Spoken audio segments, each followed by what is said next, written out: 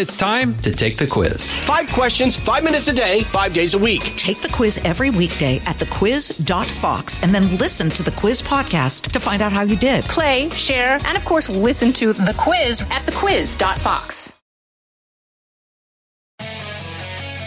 Live from the Fox News radio studios in New York City, fresh off the set of Fox and Friends, it's America's receptive voice, Brian Kilmeade.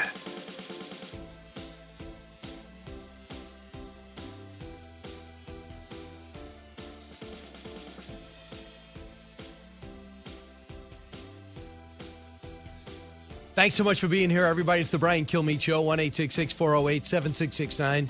We're watching a lot of intriguing things happening right now.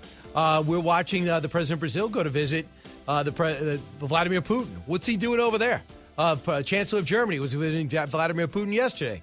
Okay, that's kind of interesting because you are the squeaky wheel in the NATO process. And we're still following a series of events following the Durham investigation, as well as other things that are going to be going on today. Did you see, and I don't have this in my big three, did you see how the school board over in San Francisco, they actually voted out 3 school board members because they were too woke, essentially. They're too trying to be politically correct. Even for San Francisco, could this be the beginning of the end of these ridiculous policies that are flat out anti-American and impossible to live with? And even Democrats are finding that out. Let's get to the big three. Now, with the stories you need to know, it's Brian's Big Three. Number 3. This new wrinkle, it really is just a wrinkle, and it's very vague. It does not show the actual spying that Trump and others are saying it does. If what they did had been illegal, we would have had a charge. That obviously, people are all over the place. They don't understand the investigation's not done. But we'll just say Joe Scarborough is just too political to think clearly. Durham begins to deliver on the report a couple of years since Mueller found no conspiracy between Trump and Russia. Now we're finding out who manufactured the conspiracy. We'll tell you what we know. And so, unsurprisingly, the Democrats, as you just heard, ignore or mock. Number 2. We are today serving notice.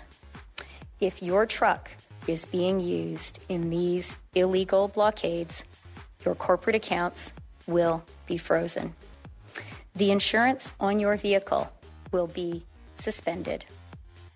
That is one of the Canadian officials. Freedom Caravan under siege in Canada and maybe taking shape in America as more and more states are set to unmask and being told to vaccinate. Now let's tackle our problems because they could be starting here. We'll bring you the latest. Number 1. Yesterday, the Russian government publicly proposed to continue the diplomacy. I agree. We should give the diplomacy every chance to succeed. We will not sacrifice basic principles, though. Yeah, which means you tell us who goes in NATO and who doesn't. Russia, Ukraine, today was projected as invasion day. Putin is making moves like an attack is about to happen in some cases. Cyber attacks on Ukraine, falsely claiming Ukrainians are committing genocide on occupied Donbass region. Those are 2 predicates for an attack. Though, of course, they're totally phony. The question is, are we ready for everything or anything? So let's begin with this. I know you're tired of the story, but it is coming to a head to a degree. We know since April, the Russians have been building up forces on the Ukrainian border. We know that the Ukrainians haven't done anything except for to continue to stiff-arm Russian overtures. They don't want to be close to them. And it was once 50-50, but now it's 80-20. People do not want to be part of Russia. They hate to be in the Soviet Union. They want their freedom. They want to elect their leaders. They don't like the old situation. Vladimir Putin then takes Crimea and takes the Donbass region for the most part as these so-called separatist rebels fight. And they've lost many people over there, many Ukrainians. So right now we're in a standoff. President Biden yesterday, evidently they put this on his schedule, which was very busy for a change. And they said, no, you got to make a speech. And here he is. Cut one. We are not seeking direct confrontation with Russia, though I've been clear that if Russia targets Americans in Ukraine, we will respond forcefully. And if Russia attacks the United States or our allies through asymmetric means, like disruptive cyber attacks against our companies or critical infrastructure, we are prepared to respond. It's almost as if he wanted to get on the record. And I'm not putting him down. I'm not building him up. I'm just saying it's almost as if you want to get on the record. So what they know, they said there was going to be an attack on the 16th. We were freely saying that from the State Department. And the president's saying that, too. I expect an attack. I expect an attack. Expect an attack. Well, they always said that cyber could be first. It could be a hybrid battle. It could be not as confrontational as you think. Might not be taking the Capitol, but it might do things to rock Ukraine at its core. So here's the reason why it could be happening. There was a huge cyber attack targeting the Ministry of Defense and several banks in suspected Russian hybrid war hours after Vladimir Putin announced withdrawal of some of the forces. This withdrawal, according to the president, we can't confirm, but according to Jennifer Griffin, we can. So why do I think it's going to happen? Those things look like it will happen, right? So then they sent the Secretary of Defense, their counterpart, to Syria to thank their troops for doing such a great job. That's not something that happens if an invasion is going to happen. Okay, so it looks like it's not going to happen. And then Vladimir Putin comes out and says there's genocide going on in the Donbass region. Really? Okay, so it is going to happen. So there's obviously some mixed signals. I am rooting no invasion. I don't care about politics. I don't want an invasion. I don't want thousands of people to die. I don't want us to look weak, ever. I don't care who the president is. It doesn't help us. We're not going to get through 3 years if we are steamrolled in Afghanistan, if we watch Taiwan being taken over like Hong Kong, and we do nothing as the Soviet Union gets reconstituted. Even though Joe Biden and Democrats get routed, I'm not happy with what's left of the world. So here's Bill Browder. Remember Bill Browder, whose attorney was killed? His name was Magnitsky. So they wanted to get Bill Browder, did Vladimir Putin. They killed his attorney because he was suing. He's a big businessman, had businesses in Russia when they had a degree of capitalism in that country under Boris Yeltsin. Gradually, Vladimir Putin took over all those industries, and unless they were sycophants of his. So they killed his attorney. And through the Magnitsky Act, now they can sanction individuals in the Russian government. Bill Browder is the reason that happened. He's relentless. He knows Vladimir Putin, and that's the key to this. Don't tell me about history when it comes to Russia. It's all about Vladimir Putin. Cut 5. Vladimir Putin is a human rights violator and a kleptocrat and a very rich man. He invaded Georgia.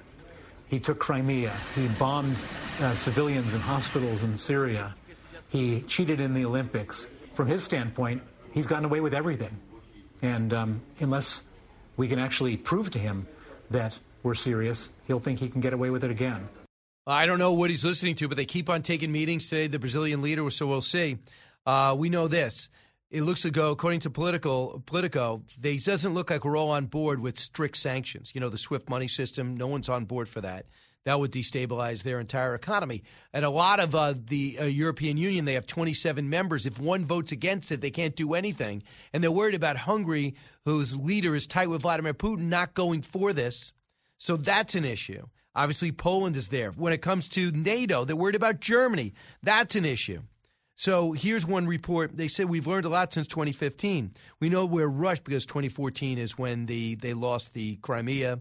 They sanctioned Russia. They know what they got attention, what got Russia's attention and what didn't. Quote, here's from an expert. We know that Russia's pressure points are. We know where we produce or supply something that Russia needs and can't get from anywhere else. So that's why instead of taking a gradualist approach, we're prepared to start with sanctions in the top of our escalation ladder and stay there. But we also learned from Politico that since 2014, that the European Union is not all on board. There's a lot of pushback on what exactly these sanctions look like. With their senses from the U.S., the SWIFT money system is not on board, sadly. However, they're trying to get Vladimir Putin's extremely good confidants and friends. And they want to sanction them and prevent them, take their visas and prevent them from traveling. They want Vladimir Putin's friends to pay the price for the bloodshed that certainly will happen in the Ukraine. So will we do that in a way in which is really going to get his attention? Will we tell him flat out, you see these 10 people, do you know them? He's going to answer, yes. They're all going to be sanctioned, have their visas. No one's going to allow them to travel. Let them go to China, and that's about it. Let them have their businesses frozen. How do you feel about that? So that's one thing that could get his attention, but I'm not sure. Maybe the big picture, taking the Ukraine, will give him all the natural resources and the water access and the ports he needs to sense that he's got the power to compete with us again. So I'll come back and take your calls on that. I want to talk about Durham. I also want to talk about why Canada matters. Today, we understand real quick that Justin Trudeau has emergency measures that will allow him to go in and pull the insurance, pull the registration from any truck driver with the rig in Ottawa ringing the Capitol. And if they do that, you'll never be able to drive. And if a tow truck operator turns down a order to tow a 18-wheeler or anything, they will go to jail.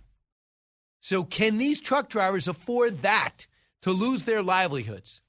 1-866-408-7669. There's a lot of people outside and inside that country who are horrified what Trudeau's doing. I never liked the guy.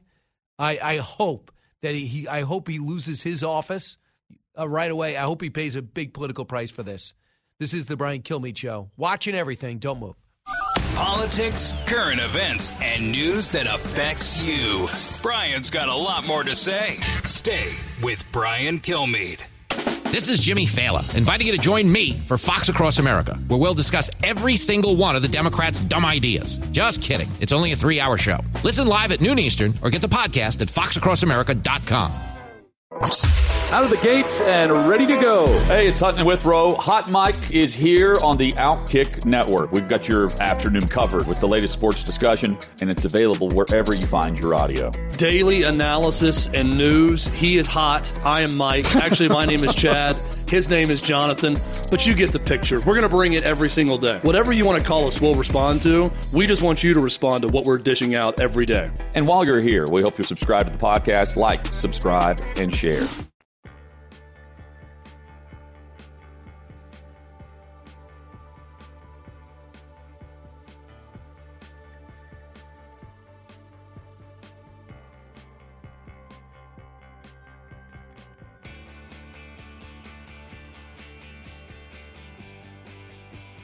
A talk show that's real. This is the Brian Kilmeade Show. We're entering the third week of illegal blockades that have been disrupting the lives of too many Canadians.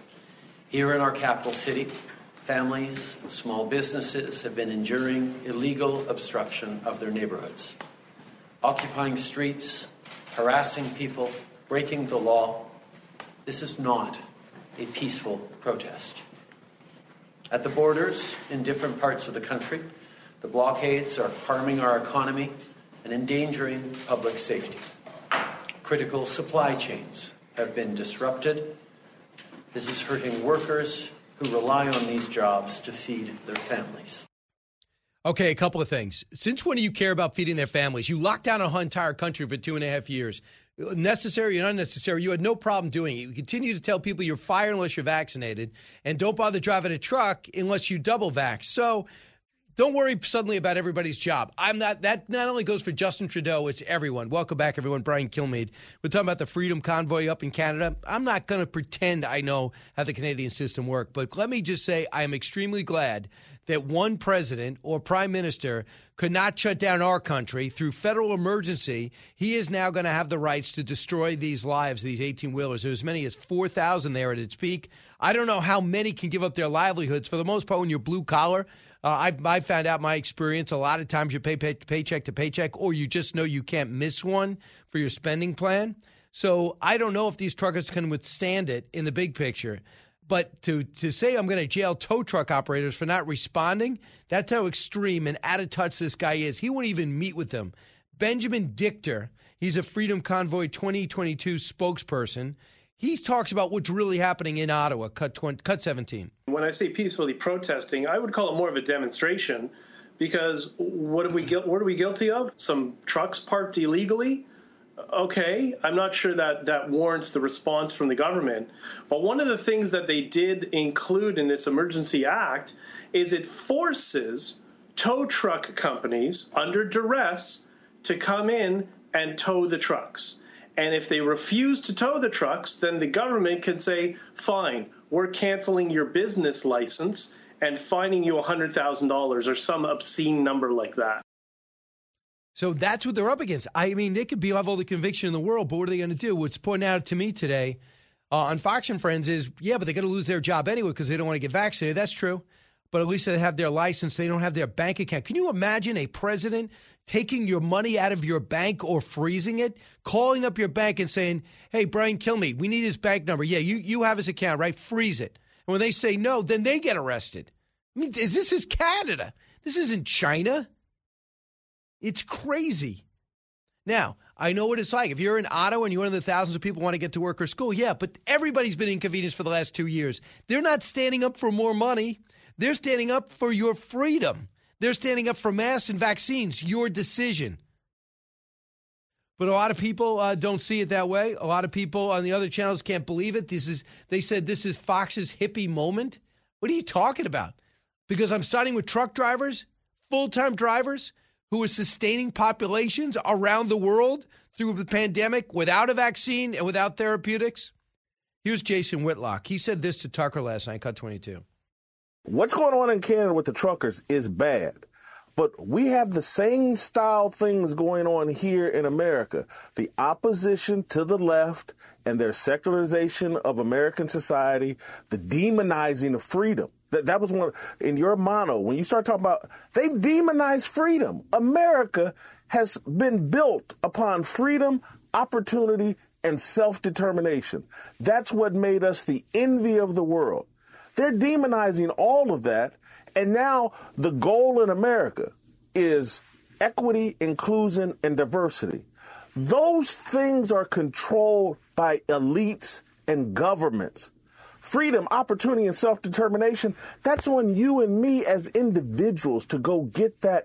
And that's why people beat down doors to get in this country. That is Jason Whitlock. I think he's right. I mean, he's known for sports, but he's a deep thinker, African-American columnist. And I also think that he is not an anomaly in thinking like that, because I didn't hear Democrat or Republican. I didn't hear build up defense, let's cut spending. I didn't hear about Build Back Better. I just talk about freedom. Freedom to decide if your kid gets a mask. When I was shocked at seeing this, they did a poll. 66% of parents do not want, Democratic parents, do not want their kids having a choice. They want everybody masked in school, 66%. For Republicans, 20%. Do they like their kids less? I doubt it. Independents, 42%. Why do you think we don't see Joe Biden saying, get vaccinated, get vaccinated. Come on, folks, get vaccinated. Because he realizes you've been so oppressive, so single-minded. You're telling people to get vaccinated, a variant where the vaccine isn't effective. It lessens your symptoms, allegedly. But you can spread it just as easy vaccinated as unvaccinated. They suddenly got to him for that, but he still had a touch on what's happening. I want to bring you to this story real quick. Jennifer Tsai was a Levi's brand manager en route to being CEO of this huge American company. So she tweeted out and made it be clear that she wants her kids back in school. She wants their masks off. They told her, walk that back. She appeared with Laura Ingraham last year. And after that, they said, you basically better apologize. You'll lose your job. Then they tried to give her $1 million severance package to keep her mouth shut. She said, no, and I quit. Cut 24. But I had persisted for 2 years in continuing to speak out on this subject because I care about kids. And then to agree to stay silent at the last minute because of money just felt so unacceptable and just gross to me and in violation of everything I said I stood for. And she's out. But if you ask me, I think she's a Democrat, by the way, just by listening to her talk. I think she's just stunned that through cancel culture, she gets fired because people, their investors were upset. So she wants to come out and speak about getting the masks off and making people have their own decisions when it comes to vaccinated and getting kids back in school. And they let her go. Meanwhile, Levi's comes out and immediately condemns an election law they know nothing about, in my opinion, in Georgia and Texas as a company.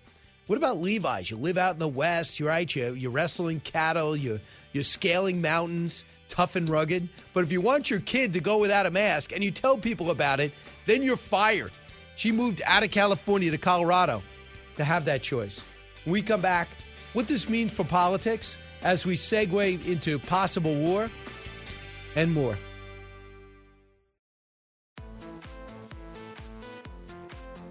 A radio show like no other.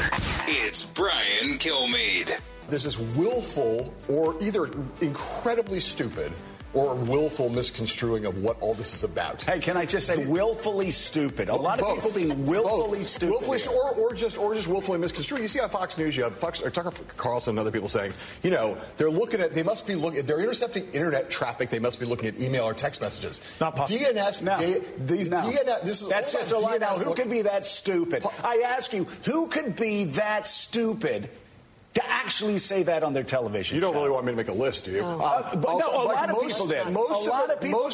Or else they know that they're lying to their audience, that they're liars, and they're deliberately lying about this. Yes, lying liars who lie. Okay, a couple of things. Can you imagine being on that idiot show, him talking over you? John Heilman is in the middle of talking about 5 times, and he just steamrolls him. He's his guest. Can you let him finish? I can see once in a while interrupting, but you just steamrolled him just to say some rhetoric because you lost your temper. But it's amazing how you look at the Storm Report, the revelations that are in there, the interesting things that move this story forward, and you say willful lying. Let's go out to Rich Lowry, National Review editor. Hey, Rich, welcome back. Hey, thanks for having me. Rich, first off, I just wanted to bring, just to show you, I know you probably watch mostly Fox, and I just want to give you an idea of what's happening on other channels. So Joe Scarborough is saying, just screaming, they're lying or they're willfully lying. That's our only choice. Is that really our only choice in looking at what Durham has filed? Yeah, there's been pushback the last couple of days. There's Joe on Morning Joe. There's this big New York Times piece by this guy, Charlie Savage. And I just don't find it very convincing. Charlie Savage tries to say that in the filing, Durham does not say that this sleuthing, the spying, continued when Trump was in office.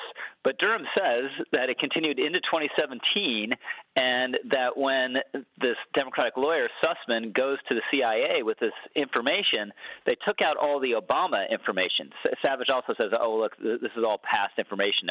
And it is true that Durham says it went from 2014 to 2017. But then he says in this meeting, all the exculpatory information having to do with Obama presumably was taken out. So the clear implication is that it was still going on when Trump was president, which is shocking.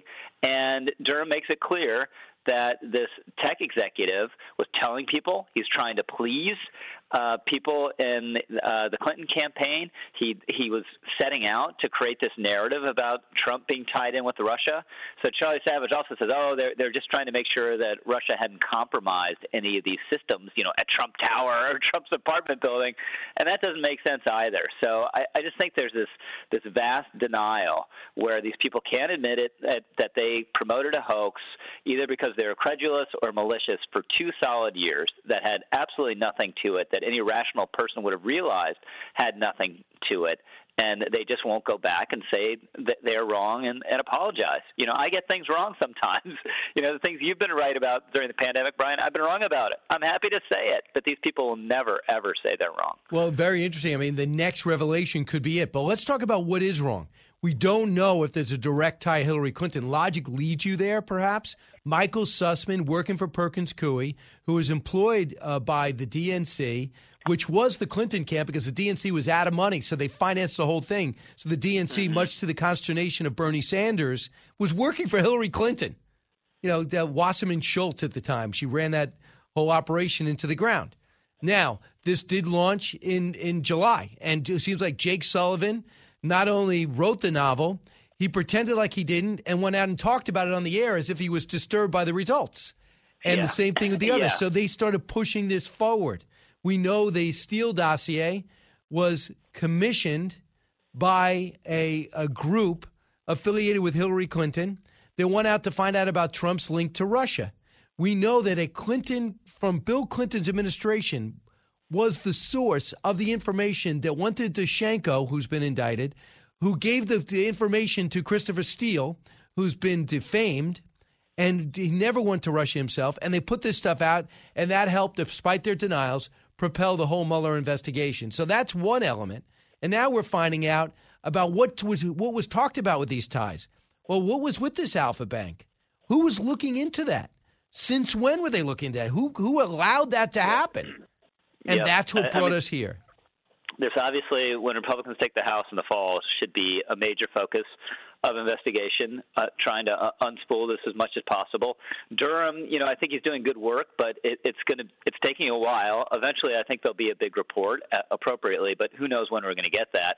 But Republicans should dig into this, and I think the other big thing that should be a subject of investigation is the CDC guidance on school masking. How was that created? How is that so out of whack, not supported by the science, and different from other health agencies around the world? So these are two things I think Republicans should really dig into. Right, to the degree in which people can follow it. Somebody that unwound this whole thing early was Devin Nunes. This is now that he's left Congress. And you remember he came out there and said they spotted the campaign. Everyone said this guy's nuts, and they actually sanctioned him. And they made another Republican take over, and Adam Schiff sat out there all concerned, forgetting to blink for at least a year. Cut 30. Anyone able to get into the White House, no matter who the president is something that is unprecedented. Those should be the most guarded communications in this country. So this is going to take, hopefully Durham gets more and more information out. Hopefully he can bring more indictments. And then, look, Sean, it's going to take, my old buddies in the Congress are going to have to spend years looking into this and just how did this happen? How can contractors have communications of Americans all over the country? It's frightening. And it's talking about Rodney Jaffe, who had a contract with the government, a cyber contract with the government, who ended up using that to collect, allegedly, according to this indictment, to collect information on Trump's link to Russia, which did not exist. Yes, he had an interest in building a hotel in Russia or a golf course, like he has in Ireland, like he has in Scotland, like he had in Washington, like he had in Saudi Arabia. And I think it's the UAE or Oman where he's got – that's what he does. Mm-hmm. So if I was doing it, definitely look – you should look into me. But if Donald Trump is doing it, that's not a surprise. So, it would be highly suspicious if you open a big resort in another. Right, and I expect Rich Lowry, the National Review, to investigate me. I would expect nothing less. But look, he was using, according to Durham, this guy Jaffe was using a government contract, to handle data from the executive office of the president to try to find information to use against the president of the United States. It's outrageous. It's just on the face of it, it's completely outrageous. And then you had an FBI investigation running on, trying to undermine the president, conducted by people who are supposed to be reporting to the president. So the whole thing was a major distortion of our system. They're not. Devin was on with Bill Hemmer just a couple of minutes ago, and he was pointing out that probably not going to be able to charge many more crimes over this because a lot of it isn't frankly illegal. It's just wrong and shouldn't have happened. So what you want is transparency and to get all the facts out. And it would be good if the other side was willing to say this shouldn't happen and this was wrong, but of course they're not. Listen, I would tell you, if I thought that Trump was using his office to spy on Hillary Clinton, remember the Joe Biden situation when they send Rudy to walk around Ukraine saying, what are the links, what are the links? That was the dumbest thing I ever heard. I don't think it was impeachable, but they thought there were links there that was preventing them from doing a deal. Whatever it was, you're doing this on the perception that you're going after a political opponent, even though he hadn't even declared at that point yet. So I thought that was wrong. Not impeachable, but that was wrong. If I felt like Trump was doing that, trying to spy on Hillary Clinton or Bill Clinton in retrospect, or Obama as a civilian because he thought he was working behind, that would be unbelievably wrong and really diabolical. I want to bring you to the Canadian story. First off, Rich Lowry, do you believe the Canadian story is just a Canadian story? No, I mean, clearly it's not. I mean, it's gotten a huge amount of attention now, and then you have all sort of copycat protests around the world. So it's a worldwide event. Their police chief, the Ottawa police chief, has resigned for not shutting down the trucker protest. However, what I think happens, cops look at truck drivers and look at it as one of them. Mm-hmm. They know they're not evil. They know they're not looking to rob anything. They understand the double vax thing that they do not want to have to do, and they got a strong reason not to. So that's why they said, are you guys just going to park here? And at night, are you just going to play games and dance? All right, I'm going to let that happen. Hot tubs. Yeah. Yeah. So, and apparently tow truck companies have also been really reluctant to lend out their tow trucks to the cops for this purpose. Look, I think it was good that the bridge was cleared there, the Ambassador Bridge. It was disrupting commerce. It was hurting American workers. And if I lived in Ottawa, I'd want this protest to be cleared, even if I sympathize with the truckers, which I do. But, there are ways to do it, and you don't want a terrible bloody confrontation. And what Trudeau should do is stop calling them names, one. He's just showing this incredible, arrogant, high-handed contempt for his own people. Meet with representatives, 2, and 3, just give in on the idiotic trucker mandate. It's absurd. The idea that there's going to be some surge in Canada if 10% of unvaccinated truckers come back and forth across the border without quarantining is obviously ridiculous. And this happened all during the pandemic. They were allowed to do it. And now that the pandemic is waning and, please God, going completely away, now you're going to do this to these truckers? It's crazy. And he should just give in on it. And they went back and forth, actually, about whether they're going to implement this beforehand. So it's not as though anyone thinks this is a real foundational public health measure. So, be conciliatory, give way, and then try to find a way for, these guys to go someplace else and not disrupt the downtown. But, of course, Trudeau, that's not what he's interested in. But to see Republicans support the convoy, it again backs up that sense that things have switched, Rich. Mm-hmm. They are more of a blue-collar party now. Totally, yeah. And so this has been a long-term trend. Donald Trump underlined it and accelerated it. But, these upper-middle-class progressive white liberals like Justin Trudeau is a perfect representative, look down their noses at these people. They no longer have any sympathy for them. They can't imagine, their worries over their livelihoods, and they just want to smash them. And, there might be some terrible confrontation up there driven by that attitude, driven by that lack of sympathy for working people. I think 3 school board members were taken off the San Francisco school board for their wokeness, for lack of a better term. I'm not sure if that's even a derivative of woke, but because they did things well, the kids were out of school, trying to take Lincoln's name and Roosevelt's name off of school in San Francisco, and because of their policies on critical race theory, London Breed supported a recall movement, and all 3 lost their job.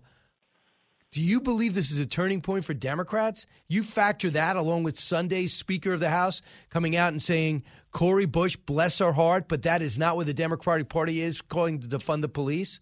Are they trying to redefine themselves in a last desperate measure? They should. This is stunning. And this is just a sign. This parents' revolt, and this isn't news to us, Brian, but it's news to Democrats.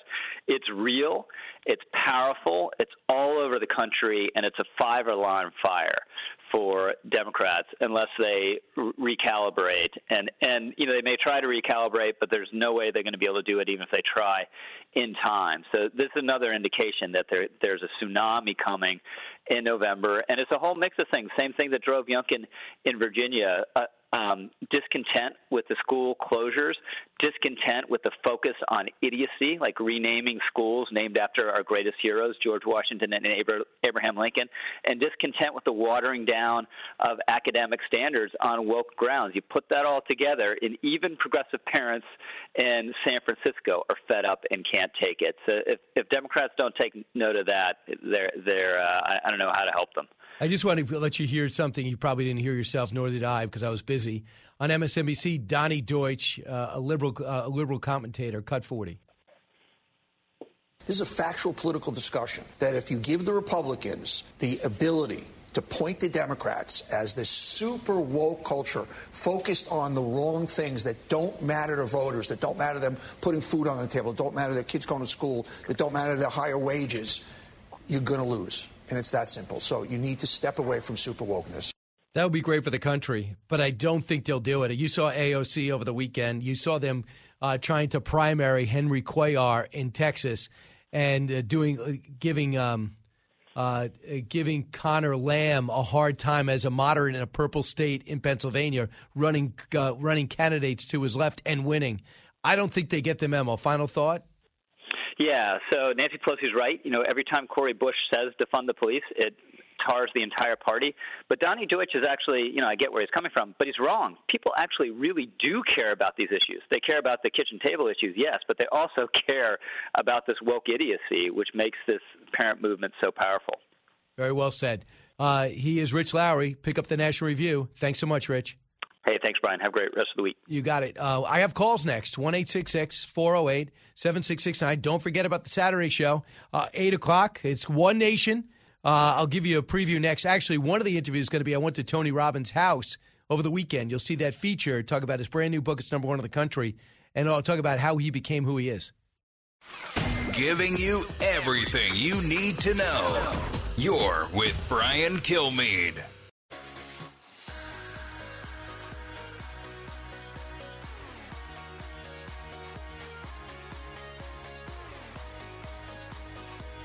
The more you listen, the more you'll know. It's Brian Kilmeade.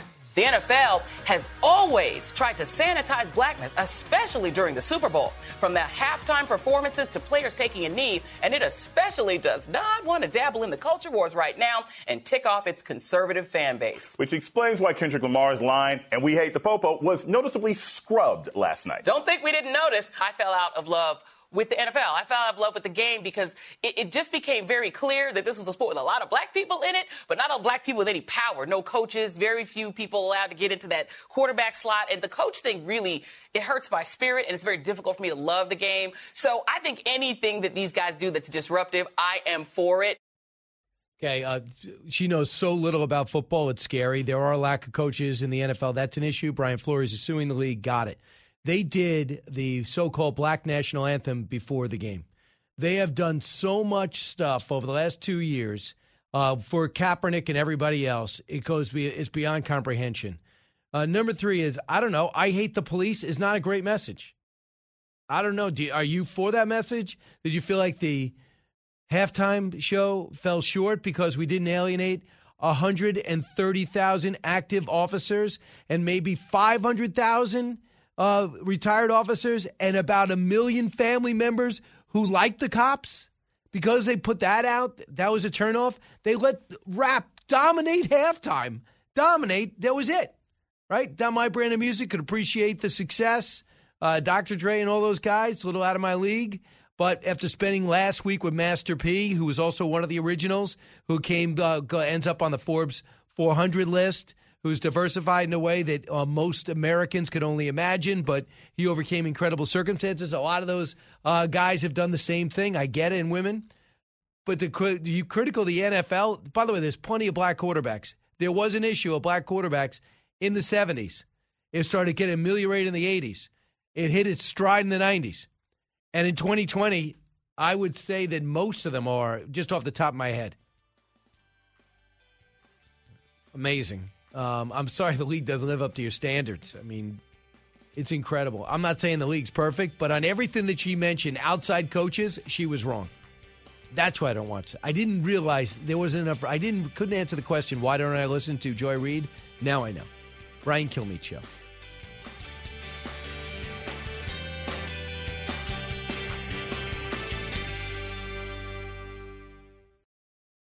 From the Fox News radio studios in New York City, giving you opinions and facts with a positive approach.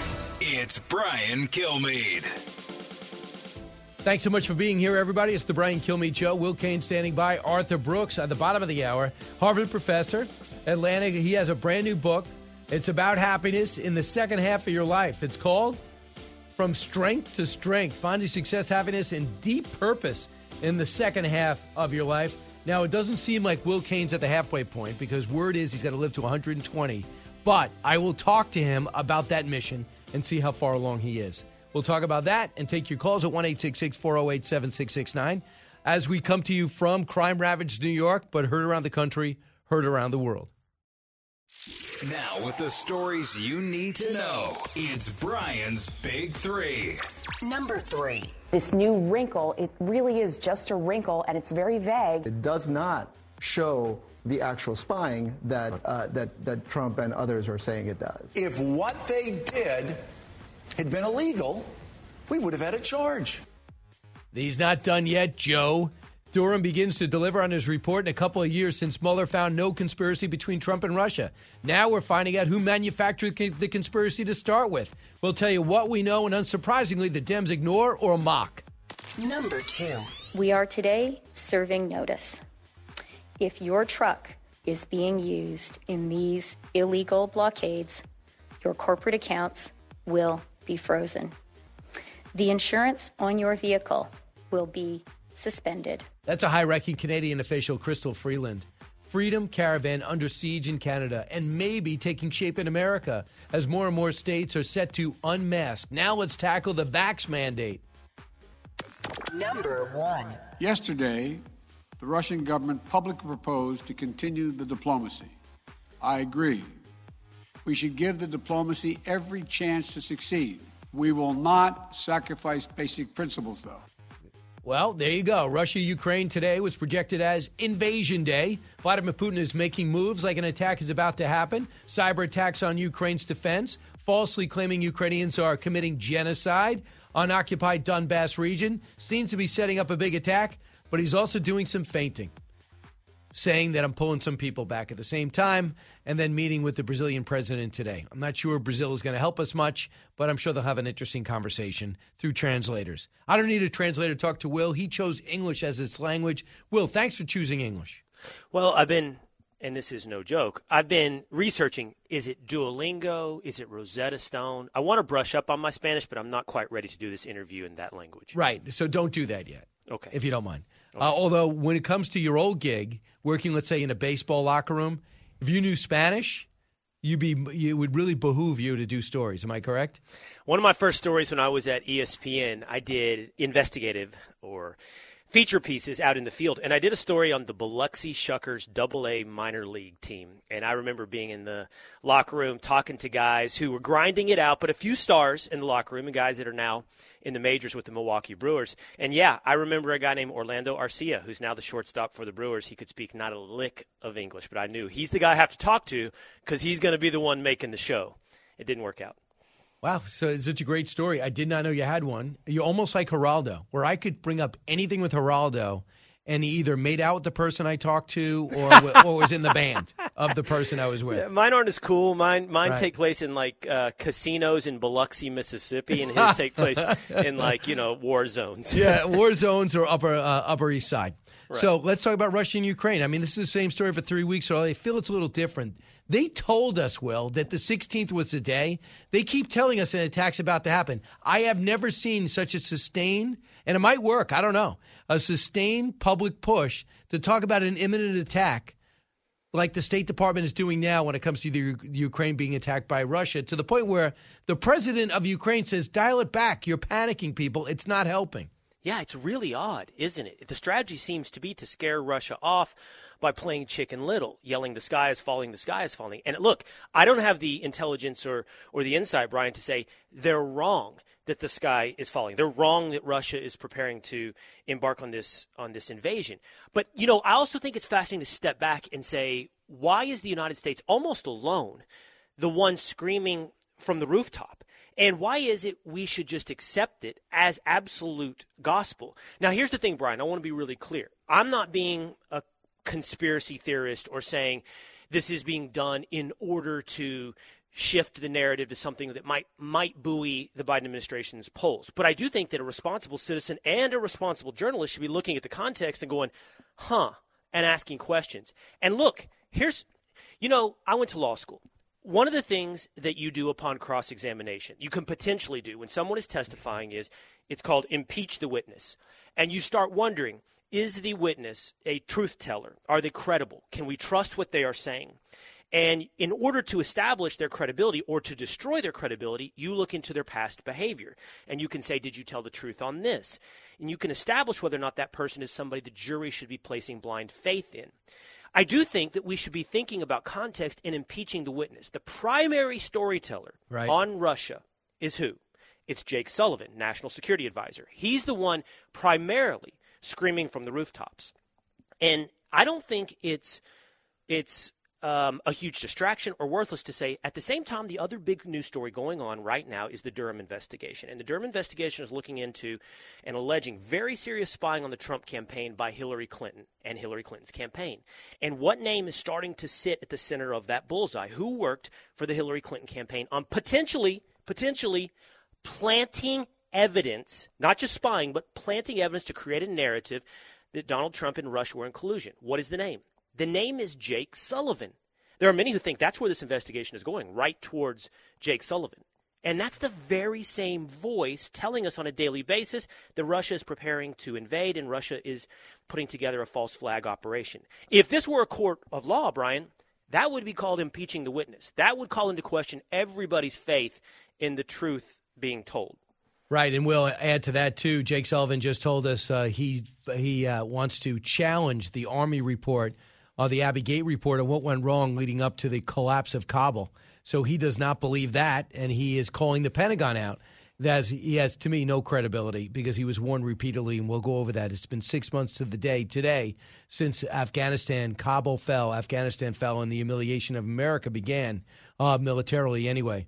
Will Cain, before I get to your long drive back special on Fox Nation that looks at Tiger Woods and Ben Hogan, two of the greatest, if not the greatest ever, and their devastating accidents and how they're battling back from it, the similarities and differences, I want to play you something that wasn't in my big three.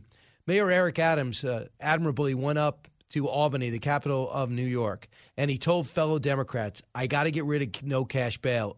It is causing the crime to rage in our streets. It's causing our cops to sit back and not arrest because they know these men and sometimes women are not going to stay in jail, so nobody's getting arrested. Crime is running rampant. The numbers are through the roof, and he failed.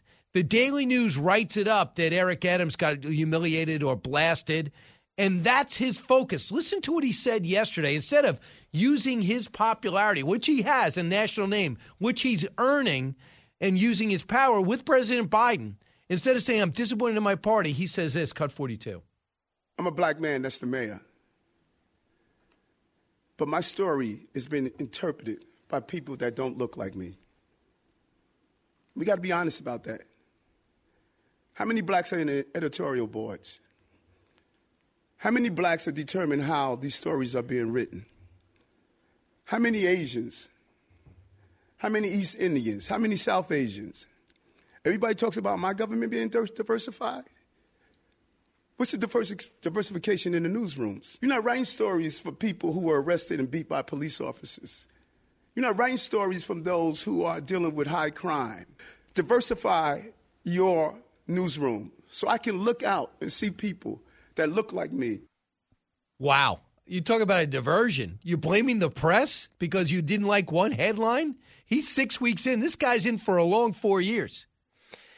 Yeah, I have a couple of thoughts on that. One, it's not just fascinating, it's actually terrifying. If we look across the way that government is treating media, and I'm not talking about in the way that President Trump did, in this adversarial manner of alleging they are fake news, but rather in a manner of print what I tell you to print, do my dirty work, act as my propaganda arm.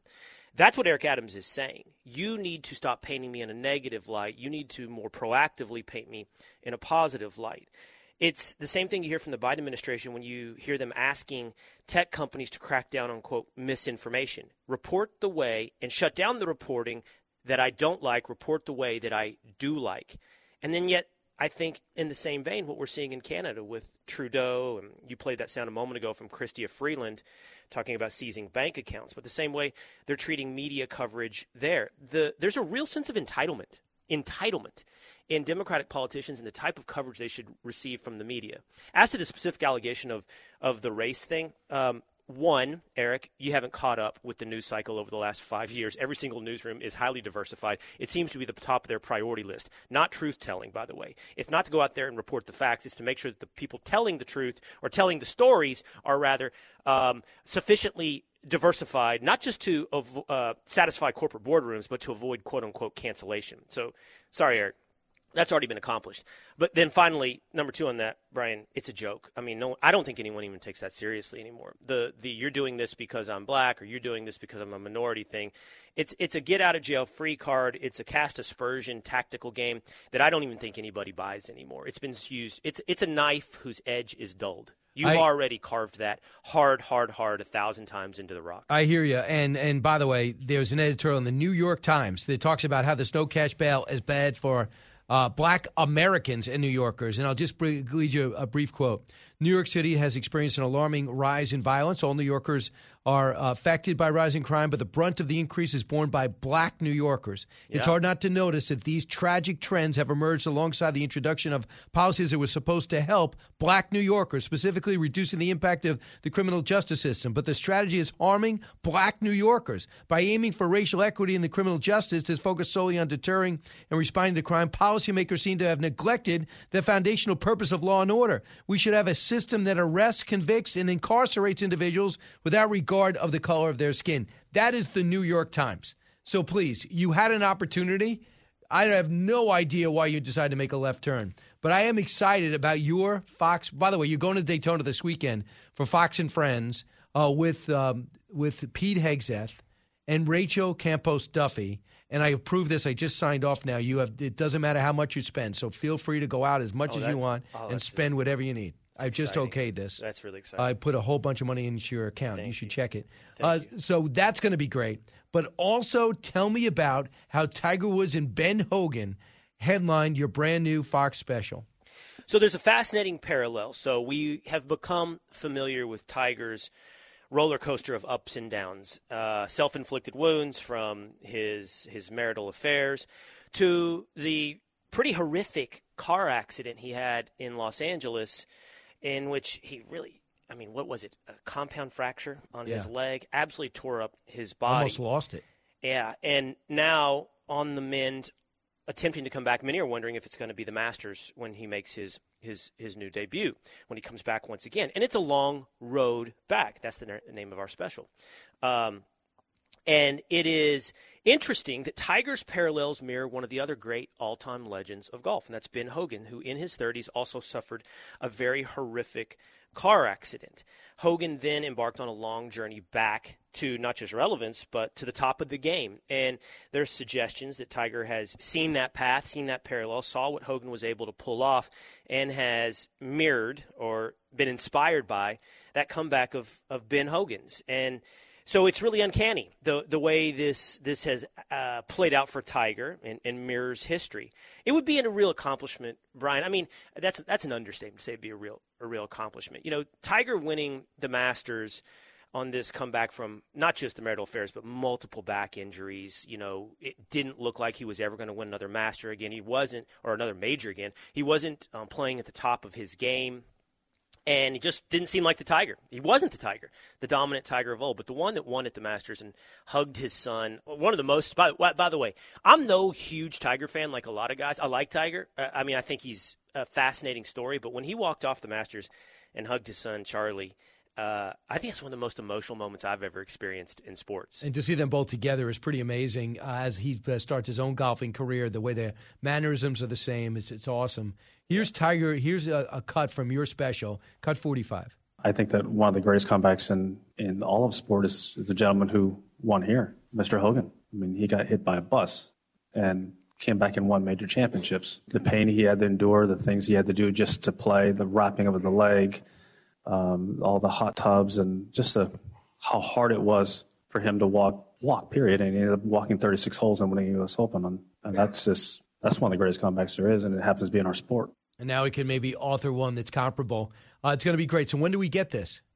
It's up. I believe it's up already. I think the Fox Nation special is up and available. And Brian, you and your audience are just going to have to forgive me for not knowing the exact date of when this is uploaded at Fox Nation. But I do know that if you go to Fox Nation and you subscribe, that you can check out this along with specials from your friend Brian Kilmeade and of course our friend Pete Hegseth, and multiple specials of Fox Nation, including this one on Ben Hogan and Tiger Woods. Sounds great, Will. Have a great time this weekend. I know it's work, but still, you're going to make it look easy. Thanks so much. Fun. Thank you. All right, go get him, Will. And by the way, how do we get your podcast? You go to Fox News Podcast or Apple, Spotify, wherever you get your audio entertainment. Today, Michael Waltz on why is it, just let's break it down like I'm a 5-year-old. Why is it we should be worried about China? He is Will Cain, not worried about him. Back in a moment. The fastest growing talk show in America. You're with Brian Kilmeade.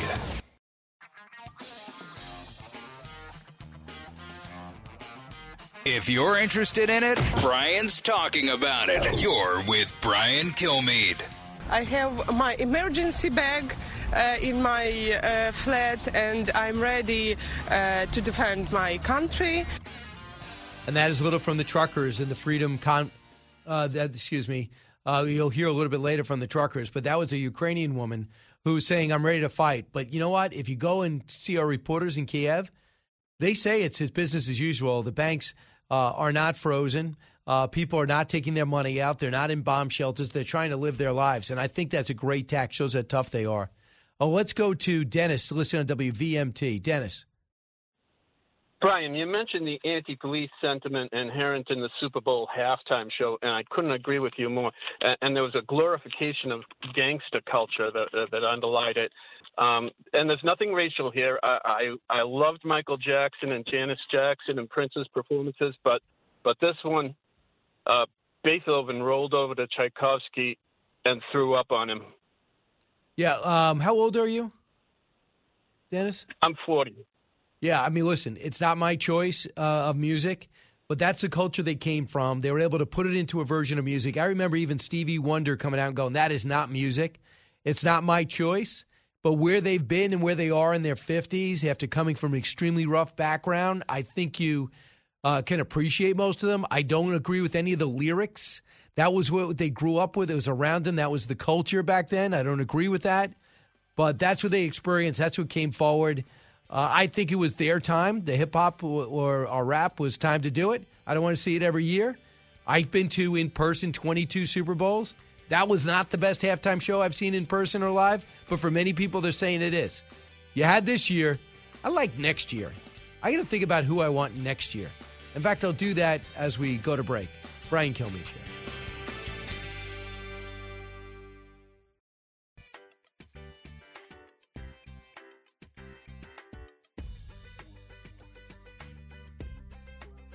Radio that makes you think. This is the Brian Kilmeade Show. Welcome back, everybody. Joining me now is Arthur Brooks. Always love having him on. Harvard professor and the Atlantic's happiness columnist and a best-selling author. Arthur's latest book you're going to love. It's From Strength to Strength, Finding Success, Happiness, and Deep Purpose in the Second Half of Life. Arthur, welcome back. Hey, Brian, how are you? Hey, when did you start thinking big picture like this instead of getting involved in the next political campaign or the next political platform?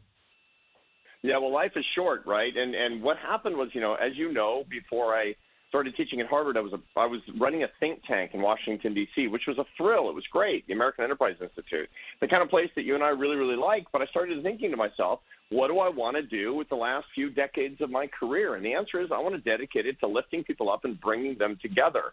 So I teach a class at Harvard on happiness. I write about it in The Atlantic. And this new book is really about how each of us can make the investments in our lives so that we can get happier as we get older, to practically guarantee that we get happier as we get older. And that's what this book is. It's a guidebook on how to do it based on science. So based on science. So, for example, if I, let's say, want to teach the Civil War, I would have to sit there and read everything I could, then set up a curriculum around it. But I knew exactly where to go. There's written material. How do you research something as amorphous as happiness? That's the class that I teach at Harvard based on neuroscience and social science. And over the last 30 years, there's been an explosion in the science of the understanding of human happiness. Now, a lot of it's based on, the questions that were posed by Aristotle and in the Bible, but most of it is really looking at the data on the happiest people, what they do and what they don't do. And what I find are the big 7 practices of the people who get happier as they get older. And a lot of it's really counterintuitive. Some people think, if I get a lot of stuff, if I make a lot of money, if I'm super successful, then I'll be satisfied when I'm older. And that's completely wrong, as it turns out. It turns out that a lot of people who kind of, they're strivers, they work as hard as they can. when their career ends, they tend to be really disappointed, really unhappy. So I talked about the 7 big investments that each person needs to make. And the earlier you start, the better it is. This is a book for people at 25 or 45 or 65, but you can remarkably change the odds of getting happier as you age. So can you give me an idea of the 7 that people can be asking themselves now? Well, the first big one is that everybody thinks they get one kind of success curve in their life. And I'm not talking about making a ton of money or getting really famous. I'm talking about doing well in your life, whether it's well in your job or in your community or whatever it is. And there is one big success curve where you get better and better at what you do through your 20s and your 30s. But that tends to start to decline a little bit. You kind of lose your edge in a lot of things that you do in your 40s and 50s, even while you're still in your physical prime. Well, you get a second success curve where you're better at new things in your 50s and 60s. It stays high in your 70s and 80s. And that's what I call the teaching curve. Now, there's a lot of science on this. The first one is called fluid intelligence. You're really fast at solving problems. You can work harder than other people. The second curve is your crystallized intelligence curve. It's your wisdom curve. You're a much better teacher. You're a better mentor. You're a better team leader in the later part of your career. So redesigning your life around what you're really good at is the first habit. And I go through all of the specifics on exactly how each one of us can identify the skills and double down on those skills as we get older. Well, I mean, it is. What did you know? I know if you study famous people and you mention things like Charles Darwin or Bach, very successful, impactful people that people always know their names through generations. But what do you find about what is the commonality between people that are happy, whether they're truck drivers or they're CEOs of major corporations? Well, the thing is, it's pretty interesting. There are a lot of really successful truck drivers. They support their families, they work hard, et cetera. But everybody follows the same trajectory of what you're good at early is not what you're good at later. So there's some life skills that the really happiest people that they develop as well. One of them is that they develop the root system in their life. People who are unhappy when they're older, they don't have real friends. They just have deal friends. They just have people that they've worked with, people they kind of know, people who can help them professionally. But people who are happy when they're older, they've cultivated a few really deep friendships. That's number one. The second thing that all of the happy people do, and all the data, it's really clear, is that they stop building up all the stuff and possessions and the kind of work relationships and the prestige in their life, and they start taking things away later in the second half of their life. So you think of your life as kind of an empty canvas that you're filling up with paint. But in the second half of your life, you got to think of yourself as kind of a sculpture that you're chipping away. Your success to make it really beautiful is chipping away all the parts of you that aren't really central to you. Happy people build up in the first half of their life and take away in the second half of their life. These are the kind of things that I talk about in the book that we can all do, and the earlier we start, the better off we are. Well, what did you discover about this, even before you decided to be a professor and teach this level of course? As you explore this, what were some of your revelations for you personally? Well, one of them is that I was actually falling prey to something that happens to a lot of strivers, a lot of hard workers that are listening to us right now. Now, once again, this is not about being rich, not about being famous. It's about being a striver in your life. We tend to fall prey to, and I was falling prey to what's called the success addiction. I worked really, really hard, but really what I was doing was I was getting all my rewards from outside validation. Good job. Working harder, getting the raise, getting the promotion, getting the admiration of other people. And what that's doing is working the part of the brain, the neurotransmitter called dopamine. And that's behind all addictions, whether it's the cigarettes or alcohol or gambling or bad stuff like pornography. This is what actually is making people addicted, is dopamine. And if you get all of your validation, all of your thrills, all your little satisfactions from people rewarding you for what you do, you become a success addict. And I was. It's not like I'm the most successful guy in the world, but for Pete's sake, I felt terrible unless I had this constant stream of validation. And seeing this with other people and seeing where it leads to a really bad place, I had to get off that wheel. And, boy, it really helped me a lot to know this. Knowledge, Brian, about yourself and about your happiness. Knowledge is power. And this is a book about knowledge to give power to people as they age. Very interesting. Arthur Brooks, our guest. Arthur, a couple of things now. It was interesting. The pandemic must have done an interesting thing for your book because the most successful people that are success addicts had to get off the stage. They had to put the instrument down. You couldn't go to work. There was nobody to network with. There was nobody to look for. That nobody was hiring. They told you to go home. Told you to get on Zoom and put on a camera. You can't really shine there. So what do you think that did, and especially in your Ivy League schools like yours? They told all those students to go home, right, immediately. Yeah. They told you couldn't play sports and everything. So did you find that it put a new wrinkle into your book? It really did, and what it did something really good and something really bad, I found. So the coronavirus epidemic, we look back on it, we say, I hope we're looking back on it, that we say that was really kind of completely unfortunate. But a lot of people got into a pretty interesting space. They got in kind of a tenderness, a contemplation. They started asking big questions about themselves. Anytime you start questioning the nature of your life and the nature of your own desire, that's a really, really good thing. Remember, the only startup that matters, the only enterprise that really matters at the end of the day that's under your control is the enterprise of your own life. And when you're starting to pay deep attention to what you want, your desire, the way you work with others, that's great. The bad thing is that people still are much lonelier than they think. There's a major wave of mental illness problems, of mood disorders, of depression, anxiety coming toward this country like a tidal wave. Part of the reason is because a lot of people are still afraid to go back to work. And what this does is it impedes the executive function of our brains. People are quite lonely and depressed. We have almost a threefold increase in depressive symptoms. So the good thing is that people are looking internally, looking in the interior of their lives. The bad thing is that they're still really suffering a lot, and that's one of the big reasons I wrote this book. This book will provide relief. Well, very interesting. We're talking with Arthur Brooks, and his book is now out, From Strength to Strength, Finding Success, Happiness, and Deep Purpose in the Second Half of Your Life. Fascinating topic I think that everyone can really jump into. But you also wrote a column about regret, which is a subset of what you're talking about. So a lot of people have regrets they can't get over it, how to turn the page. You say you should not run from regret, that you ask people, and they did studies about how often do you think about the mistakes you made and regrets you have. What do you think the right balance is, and how could regret not be a bad thing?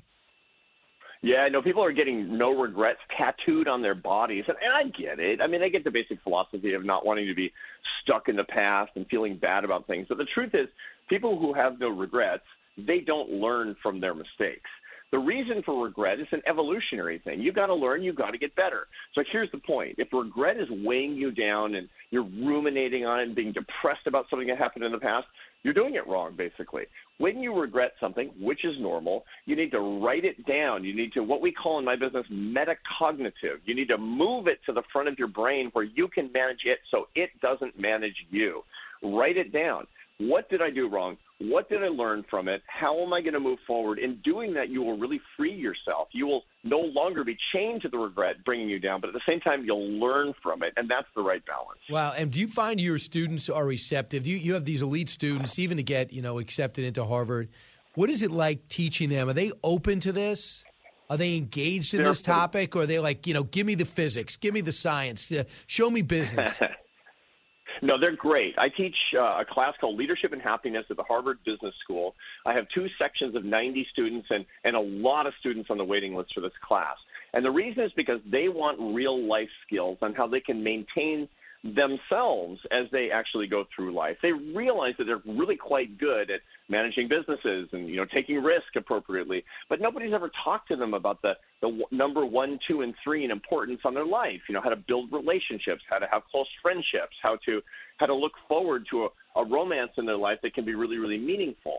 And so that's what they're interested in. They have an acute sense that they need to learn this, and they're digging in, and they're great, I have to say. My MBA students at Harvard are just wonderful. And one of the things that I teach them, Brian, is that all of us should be happiness teachers.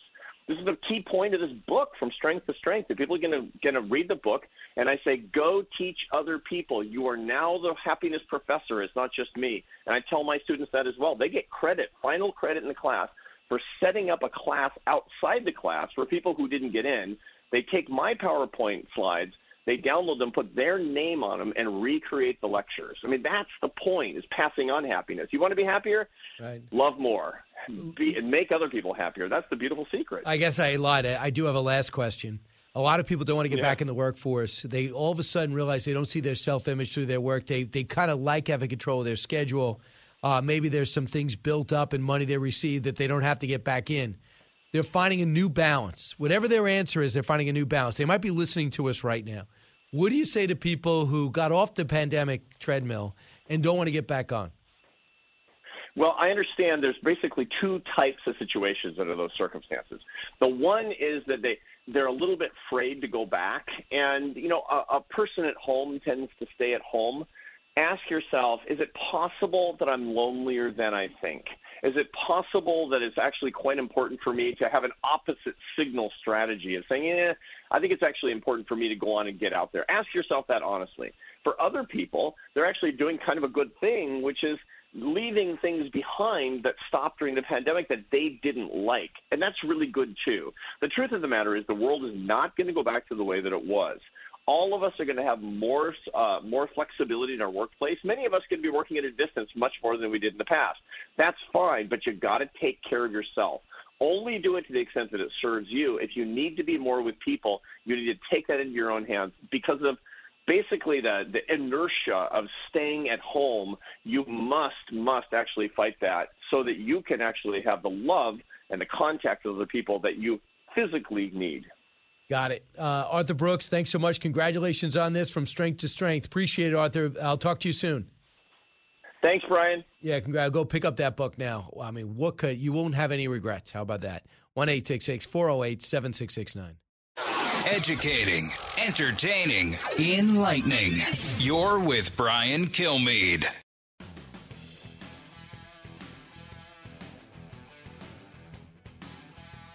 Breaking news, unique opinions. Hear it all on the Brian Kilmeade Show. Welcome back, everyone. Thanks so much for being here. A special treat for you now. I spent a day in New Orleans with Master P, better known as Percy Miller. And then he became Master P, the huge rapper. But now he's an entrepreneur and more, and a great role model who gives back more than you can understand. If you haven't met him, you should. Here's a look at my interview with Master P. It's pretty clear you're an excellent athlete. Yeah. And your goal is? My goal is to go to college. And make it. To the NBA? Make it to the NBA. Yeah. So you pick Houston. Yeah. And your goal is to start as a freshman. Yeah. But you blow out your knee, and you end up back at home. Back in the project. Do you remember that mindset? I caught the Greyhound bus back home. And everybody, I feel like I had let everybody down. Coming back home on that bus, I feel like it was over. But my grandfather, he said, son, you got to figure out something else. Like, don't just sit here and give up. You start hanging out with the wrong crowd, right? And you start dealing drugs, reluctantly. And you came back and you got warned by your grandmother. Yeah. And one time she hung up a black dress. My grandmother really scared me. When she put that dress on her nightstand and said she was going to wear that to my funeral if I didn't get my act together, I just sit and cried, to be honest with you. I cried to myself. And I realized this ain't the life I wanted. And that's when I started changing my life. And I think it's a blessing to have people that care about you that also give you tough love. Right. And I needed that. I ended up leaving New Orleans and going to California. It was an older white guy that owned the building that I rented. And I didn't know him. He didn't know me. And he heard of me. He heard my accent. He said, where you from, son? I said, I'm from New Orleans. He said, I'm from New Orleans, too. And we smiled and laughed. He said, what you trying to do? I said, I'm trying to open up a record store. He said, you got any money? I said, I got $500. He said, if you could fix this place up, I'll give it to you rent-free for a year. Wow. I said, yes, sir. I fixed the place up. We slept in the back of the place. We built it up, and the rest was history. You're married. Yeah. With a kid. Yeah. Romeo, and you're sleeping in the back. Sleeping in the back of my hoping store. to sell some CDs and records. You're not a musician yet. No, I'm just a businessman. So then you become a rapper. Yeah. You convince a recording studio to basically record you for free almost. I was able to make Forbes fortune under 40. You want to get other acts. Oh, yeah. And you expand No Limits. I went looking for talent. I ended up signing from Mia X to Mystical. To Snoop Dogg. You said that you want to break a stereotype that maybe people have of rappers, that they only care about themselves, they want their own money, they're not good family men. Yeah. You broke that mold clearly. Yeah. They didn't know what you know.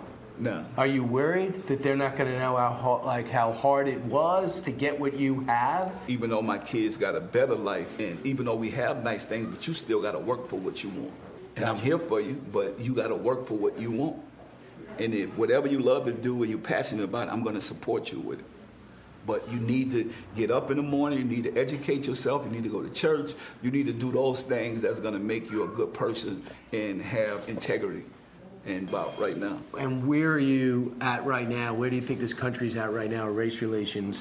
You know, we see what happened with George Floyd riots. Yeah. We see a big anti-police sentiment. Black Lives Matter. How do you see it personally? I see that we are hurting as a country, but we also growing, and we're growing together, stronger together. Do you think there's two Americas? I mean, do you love this country? Are you patriotic? I'm patriotic, and I love this country because I don't feel there's no other place better than this. That is a little of Master P. And great dad, great CEO, extremely ambitious, and still is more focused on giving back right now. But you'll see part two, too, coming up shortly. So keep listening to the Brian Kilmeade Show. And don't forget, Saturday night, 8 o'clock, One Nation and Fox and Friends in the morning. And go to BrianKilmeade.com. You go to The President and Freedom Fighter, or any of my books. Find out a little bit more about America's past. Live from the Fox News radio studios in New York City, fresh off the set of Fox and Friends, it's America's receptive voice, Brian Kilmeade.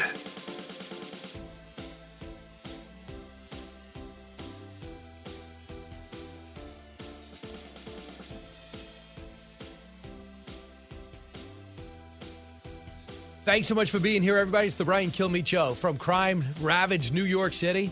Heard around the country, heard around the world. Thanks so much for being part of it. At the bottom of the hour, we're going to talk to Martha MacCallum. She's going to be with us from getting set to host her show, The Story. And right now, we're going to be speaking to Matt Schlapp. He's chairman of CPAC. You know that, and he's Mr. Everything, as well as somebody who's always ahead of the curve. He's got a brand new book out. And we're going to be talking about that because it's a topic you all want to know more about. But first, let's get to the big three. Now, with the stories you need to know, it's Brian's Big Three. Number 3.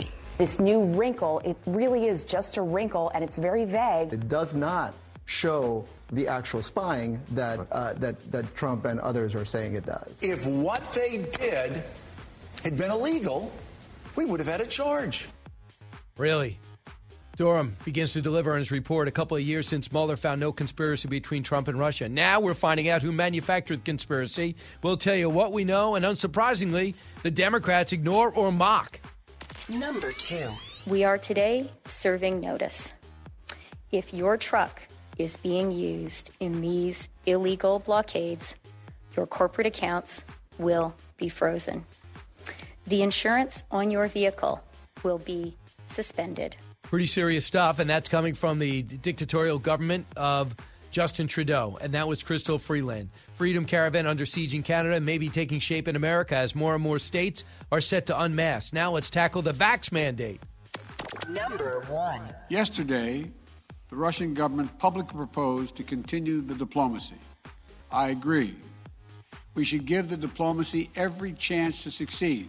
We will not sacrifice basic principles, though. He had to scramble to give that speech. I wonder why. Russia, Ukraine. Today was projected to be Invasion Day. Putin making moves like an attack is about to happen and other moves like it won't. And now he's claiming genocide in the Ukraine. Really? Occupying the Donbass region? There's genocide? That makes no sense. Does anyone buy it? Let's bring in Matt Schlapp. Matt, welcome back to the show.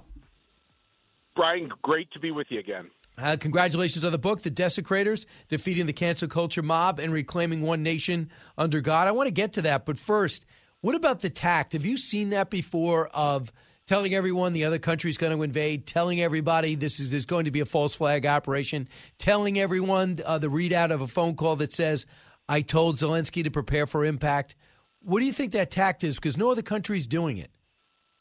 Yeah, look, I just think that there's great confusion in the Biden administration. First of all, I think everyone's trying to figure out who's really calling the shots, knowing that Joe Biden isn't calling the shots. And I think that the problem for the Biden administration is that they are projecting the fact that America can do little. We can't really force Putin to do anything. We're not using any economic means at our disposal. They definitely believe in the international community, and you see other countries trying to step up. And to me, the biggest problem, Brian, that I don't know how we solve is what do you do when President Trump, like him or don't like him, the tyrants around the world felt like they didn't want to take him on, maybe because they thought he was imbalanced. I mean, President Trump would tell me that sometimes confidentially with a chuckle, that he the fact that they think that I'm crazy is good because they're not going to mess with America. Well, what do they think about Joe Biden and his team, this Obama team, this recycled Obama team? I think that they know that just like they do when President Obama was in, they can do what they want, and then there'll be recriminations after. And that's what it seems like the Biden administration is doing. They're preparing for the inevitable, which is Russia either invades or topples this government. Matt, do you also agree that if they do back down and pull their guys out, their troops out, it would be a major victory for Biden? Yes, I think Russia pulling out look, anytime we don't go to war in a useless cause, it's a really good thing. And American boys and girls shouldn't be put everywhere to be the world's policeman. That being said, keep your eye on Putin. He doesn't have to invade Ukraine to win this war. He simply has to have an allied government, kind of a puppet government in the Ukraine. And so most of the people I know who come from the Trump administration believe that it's not the hot war that Putin craves. He wants to humiliate America. That's true. But it's what he gets in the Ukraine that matters, and that's what I think people aren't focused on. Yeah, here's what Bill Browder said. He was the businessman that Putin tried to kill, so he ended up killing his lawyer. We got the Magnitsky Act out of it. He knows Putin wants revenge. This is what he said, Cut 5. Vladimir Putin is a human rights violator and a kleptocrat and a very rich man. He invaded Georgia. He took Crimea. He bombed civilians in hospitals in Syria. He cheated in the Olympics. From his standpoint, he's gotten away with everything. And unless we can actually prove to him that we're serious, he'll think he can get away with it again. I just think that's on the money, don't you? Completely on the money. And I just think, look, I don't like saying this because I want Joe Biden to succeed when it comes to representing America overseas. But they know that we're going to do nothing.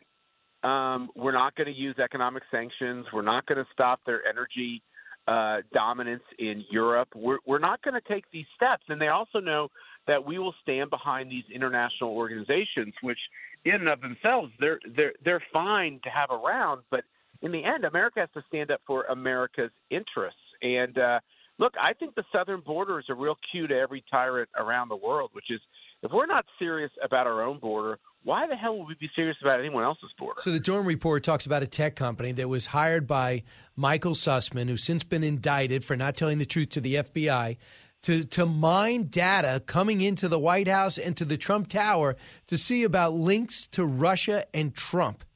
That is unbelievable to me. That was not the intention. They say that this guy was somebody that was apolitical. I doubt it, because we know was working with Sussman. They say Sussman just came in and said, "I'm concerned American about links to Trump." Never told anyone he was working for Hillary Clinton.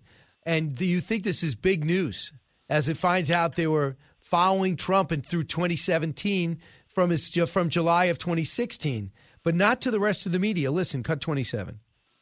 This new wrinkle, it really is just a wrinkle, and it's very vague. We're still trying to get a sense of what the facts are here. It does not show the actual spying that Trump and others are saying it does. If you're going to call it Watergate, it's that the security guard at the Watergate, while being paid to do security to see just who was coming in, doesn't mean they were going through their briefcases, doesn't mean it was going through the files that they were bringing in. If what they did had been illegal, we would have had a charge.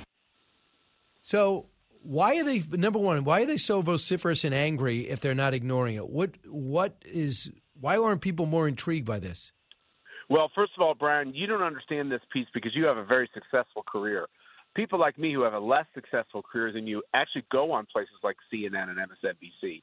And for 5 years, we were tortured over this idea that Trump was spied on. And I remember I was told by people who were inside the government that this did happen. So I was one of the earliest voices saying that this happened and verifying that this happened. And you know, the torture and recriminations because I said it were pretty rough, including from Republicans. And so for my own integrity, I like knowing that what I was told was true is true. And for all these people like Joe Scarborough and others who are now on TV saying, well, if if there were crimes here, there would have been indictments. That's a good short-term strategy when you're losing. It's a bad way to win the game because this was just the very first step. The only reason why Durham did what he did is because there was a question of some of these defendants changing counsel. So that's why he had to explain to the court what he had. This is the very, very, very – this isn't even a first step. This is the first half a step as to what he has coming. And from the people I've talked to who were involved in this during the Trump years, this is a very, very, very troubling and illegal enterprise that occurred with an outfit that had government contracts. And it seems to me that it used its government contracts as a way to gain knowledge to spy on Trump and the people who work for Trump, like my wife potentially, and a lot of other people. There should be a big class action lawsuit, by the way, if their constitutional rights were violated, in order to help their political friends, namely Hillary Clinton. And then following on from that, there is a chance, and I'm not going to say I know this to be a fact, but there is a chance, it looks very likely, that this spying continued well into the Trump administration. And these are crimes, Brian. And even if they weren't crimes, the people who perpetrated them should be so ashamed of themselves. And anybody like Jake Sullivan, who was aware that this was going on, there's no way he couldn't be aware unless he was brain dead, because he went from the Clinton campaign where he said this was happening, and he then took a White House job, and which he has now. He must have been aware of these crimes, and if he was, and it can be proven, the first thing, he should step down today, immediately. This is shameful. Gotcha. I want to talk about the desecrators, defeating the cancel culture mob and reclaiming one nation under God. Remember, these statues start coming down. You saw a bigger picture as people started attacking our history. That's in your book, right, Matt? Yeah, that's exactly right. To me, it was like this one idea of cancel culture, canceling America, canceling George Washington. It seems a little bit random when all this started.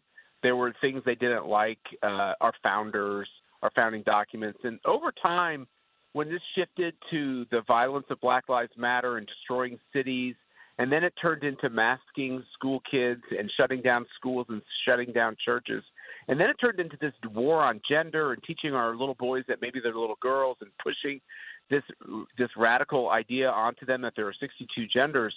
I kind of woke up one day, Mercy and I woke up and we're like, my God, everything that's true, everything that's holy, everything that's sacred, everything that makes people happy, everything that encourages civilization is on full-scale attack. And everybody seems to be in a bit of a stupor over the fact of what the intent is. And the intent when it comes to America, this beacon of freedom for the whole globe, is to rip it down.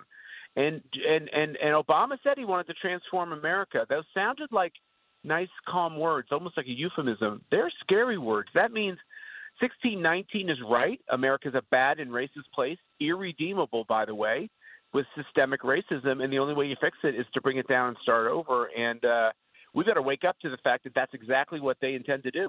Well, there's no doubt about it. I mean, we watched Teddy Roosevelt's statue being taken out of the Museum of Natural History, a building he founded along with his family. They took him down. He was on a horse because he was above an Indian and a black man. So they took it down. We know what they're trying to take Columbus down, so we'll forget about how they founded North America. And then we're going to find out that it's not just Confederate statue, it's any slaveholder. Then that means goodbye founding fathers except for John Adams. And you're saying it's a bigger picture. Rip America out at its foundation. Make them doubt whether we are not only not the greatest and exceptional nation, belong to be any nation at all. And you're surprised in this book, it seems, about the progress they're making. Yeah, I guess what I would say is that I'm a religious person, and all of a sudden my politics and my religious views meshed, and I realized there's no way this could all be happening if it's just not based in evil. There is evil afoot. It's very cocky. It's going after the minds of our kids. This propaganda that's going on in schools that we all fund with our taxpayer money. It's got to end. And I think there are too many of us that thought, yeah, schools are liberal. Who cares? Our kids will go there, and then they'll wake up and start paying taxes and getting married, and they'll realize that socialism doesn't work. The problem is, for 2 generations, we've allowed all the institutions with power in this country to propagandize people, and we've lost a lot of them, and it's hard to get them back. And now they're going after corporate America, and they're going after sports, which is why at CPAC we're going to focus on this so much, because those are kind of the last frontiers. If you can't watch the Super Bowl without getting smacked in the face with Black Lives Matter and socialism and totalitarianism, we basically lost civilization at that point, and we'll have to create a new one. And I'd like to try to redeem the old one, and I think there are more of us than there are of them. Otherwise, they wouldn't have cheated so much in the election. And by the way, they wouldn't silence us on social media. The reason they silence us is because they know our voices have a huge impact on millions of Americans, and that's why they silence us. If they were in the majority, they wouldn't care about silencing us. Yeah, so pick up the Desecrators. Also, CPAC is February 24th to 27th, so it's coming up right in Orlando, Florida. Amongst the guests, Donald Trump, your keynote, Ron DeSantis, superstar, Sean Hannity, same thing, Mike Pompeo, Matt and Mercedes Schlapp. They better have a key spot this year. They're always complaining they don't like the spots they get. So hopefully this year we won't hear those complaints. Pete Hegseth and Enes Kanter, Freedom, who sadly now has free time on his schedule because he was waived by Houston. The fact is, Brian, Enos, we invited him to CPAC, and we announced it, and that's 72 hours later he lost his contract. So, just agreeing to come to CPAC basically cost him the end of his career, and this is just un-American. I agree. I did talk to the Houston owner, and he said it's all about fitting under the cap. It's nothing against him. They had to cut somebody else too. But anybody who wants to improve their team down this, later. I know, but 72 hours later, he gets cut. But I will say, that was the trading deadline. But I will say this: there's plenty of places that need him. He's an offensive threat at the very least. That's huge right. body with 10 years experience. Thanks so much, Matt. Congratulations on the book. Congratulations on CPAC. I hope to see you soon. Thank you, Brian. Thanks for having me on. You got it. When we come back, I'll take your calls, 1-866-408-7669. Expanding your knowledge base. It's the Brian Kilmeade Show.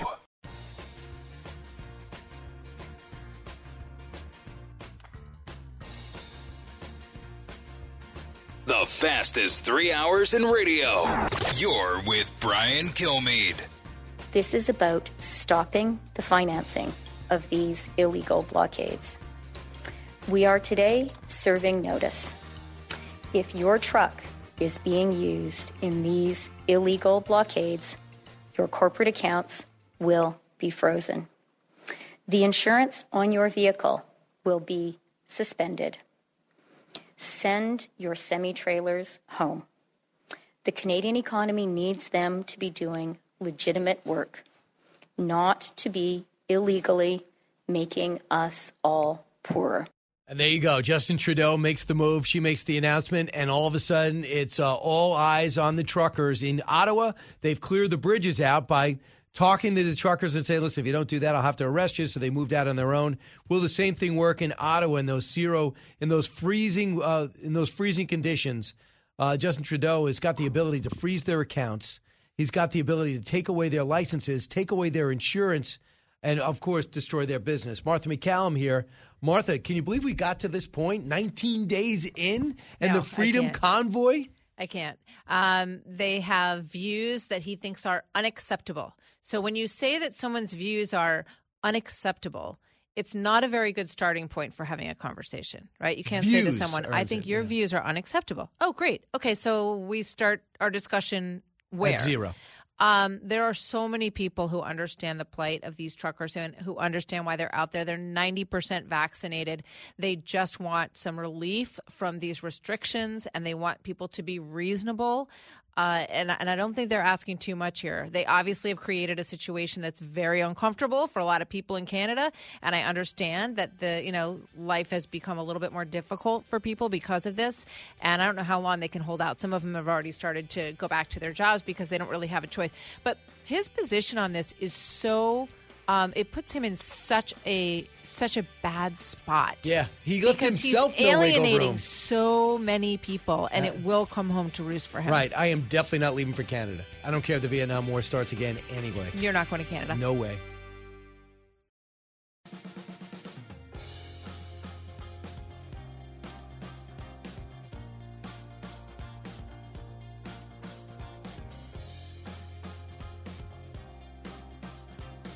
The talk show that's getting you talking. You're with Brian Kilmeade. Look, I love Canadians. I love Canada. They're great allies. And in my judgment, I think the prime minister is totally overreacting. I mean, he's hitting a gnat with a sledgehammer. I don't think he's even met with the truckers. Nope. And I don't think he really understands that this, as one commentator put it, this by the truckers is a primal scream of frustration. It's not about the vaccines. And they have a point. I would ask the same question of Mr. Trudeau and President Biden. What is your roadmap to normalcy? He's 100% right. I thought it was a total overreaction. He was offended by it. I think they made up this story that he was contact traced. Then he tested positive. They whisked him out of the Capitol out of fear. And he has no interest in really trying to hear what else is going on. Did you also notice that the provinces, about 5 provinces, have already let go of a lot of the restrictions? They say not in response, but even the one, Ontario, which is run by probably their harshest critic outside Justin Trudeau, Ford, he came out and said, yeah, we're going to be lifting all these restrictions. So a lot of this stuff is happening. They just got a release on the mandate. Can you possibly, Justin Trudeau, be a statesman? What is He's this put himself revealing? so far out on this limb that it's very difficult for him to walk back and get reasonable on this. It is a complete overreaction to what is going on. And he is, basically has a tin ear to where people are moving. We're seeing the same thing in this country, right? You've got places like New Jersey, where Governor Murphy has understood that he almost lost his governorship and really hung on by the hair of his chinny chin chin. And so now he's lifting all of the mask mandates in schools in New Jersey. He's still waiting till March, so they're right? getting it. March 4th, I think. Yeah, a couple more weeks. A couple of things. I just saw Alexis McAdams, our reporter, said that for the first time there's mass giving out of tickets right now. And they showed a sample ticket. They just emailed us what it looks like. Could that be a precursor to an army of tow trucks? It could be. This could be a sensational, again, the sensationalistic evacuation of Ottawa. Yeah, and it doesn't need to be this way. We've also seen photos of text messages that have been received by the truckers that basically say your insurance has been cut off, your contract is over, threatening them with the loss of their livelihood, essentially, if they don't stop. So it's a really bad situation, and it's really almost a textbook in sort of anti-diplomacy. And as I said, when you start with basically an insult to their views, saying that they're unacceptable, you start at a point where it's really difficult to negotiate anything. I want to bring you to what Mayor Adams said yesterday. So just to give everyone an update, I bring it up to New York for a very good reason. It used to be the safest big city in the world, and now we're the most dangerous.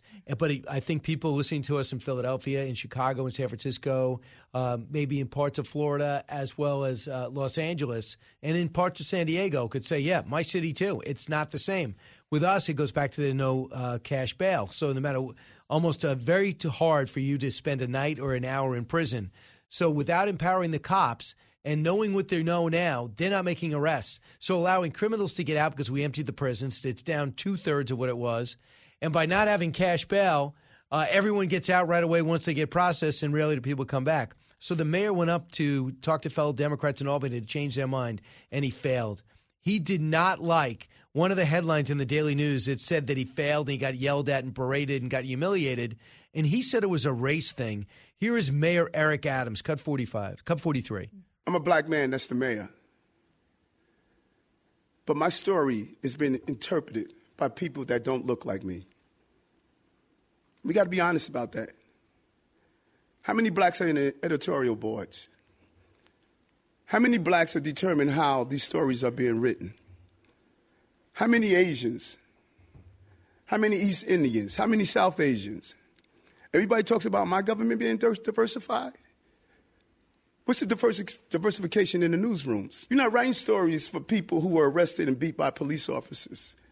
You're not writing stories from those who are dealing with high crime. Diversify your newsroom so I can look out and see people that look like me. I have a lot to say about that, but I want you to.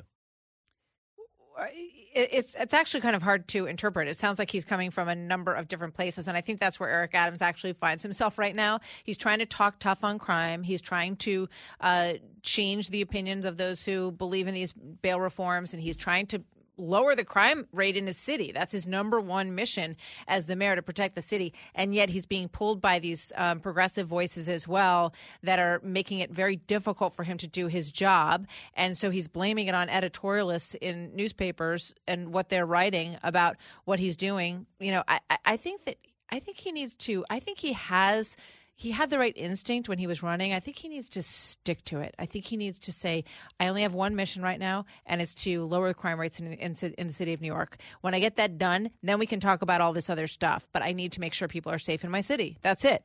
He could have easily used that time to ignore the Daily News like everybody else does. You should know this, Eric Adams. You grew in New York. No one cares about the Daily News. I don't care if the Post writes them. Doesn't matter.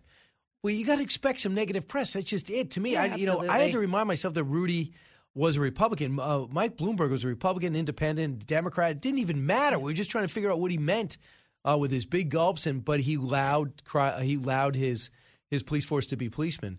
But what Eric Adams should have said is, I just met with a bunch of Democrats up in Albany who have no idea how bad things are in New York City. And use his popularity, leverage his communication ability to push the narrative right back on these state legislatures and go, hey, by the way, here's the 6 lawmakers that gave me the hardest time. They're from upstate New York. They're from Buffalo. And this guy from New York City. All of them are keeping you unsafe. And he should have said to President Biden, help me out here. You better do it. And have the White House speak. He needs to stiffen his sinews and be the person who ran and stand by it. You know, you look at these candidates like Maud Marin, who's running on she's a Democrat. She says, I don't know where my party went. She's running against Carolyn Maloney, who's been in office for 30 years. And she's very upset about COVID restrictions. But she said, my other issue is crime. And I need people to I need Democrats, I need leaders in this city and in this state to get tough on crime. I mean, he's going to lose. All of them need to wake up because they're going to lose. This group of, sort of Reagan Democrat-esque parents, moms, who are very upset about both crime and COVID are going to change. They're going to change the tide in New York. The New York Times had an editorial today written by 2 experts that basically said, no bail. In fact, I'll read it to you. In September, Governor Kathy Hochul signed a law that weakened parole standards, along with almost 200 inmates held at Rikers Island, mainly for private parole violations, were released, and many future violators avoided incarceration. Righting racial imbalance was also a popular justification for New York State 2019 bail reform. The Black Public Defender Association, for example, argued that the old bail system was used to unfairly keep black and brown people locked in cages. But releasing thousands of inmates, hindering the ability to detain potentially dangerous defendants, has been followed by increasing levels of crime, especially in largely black neighborhoods. That's the correlation. The entire proof of causation, of course not. But the correlation is there. For example, the police precinct that covers most of Brownsville neighborhood, as well as in Adjunct Ocean Hill, where 3/4 of life residents are black, shootings at the end of last year were up 144%. Murders were up 91%. So you are trying to help black people by letting them be victims of crimes and killed in cold blood. Well, that's why you're also seeing movement among black voters. Why couldn't Eric Adams say this? No, he can absolutely say that. I don't know why he can't. I mean, he's mayor. He was elected. He ran on a platform of lowering crime. He needs to stick to the core principle that got him elected and keep driving that message. He will not go wrong if he does that. I mean, the bottom line is, we've talked about it so many times on my show. I show that cover of the New York Post, right? 21 children under the age of 18, 21 black and brown children were killed last year in New York City. Nobody looks at these children's faces, these pictures. No, not by cops. They were killed by gang warfare. I know you are.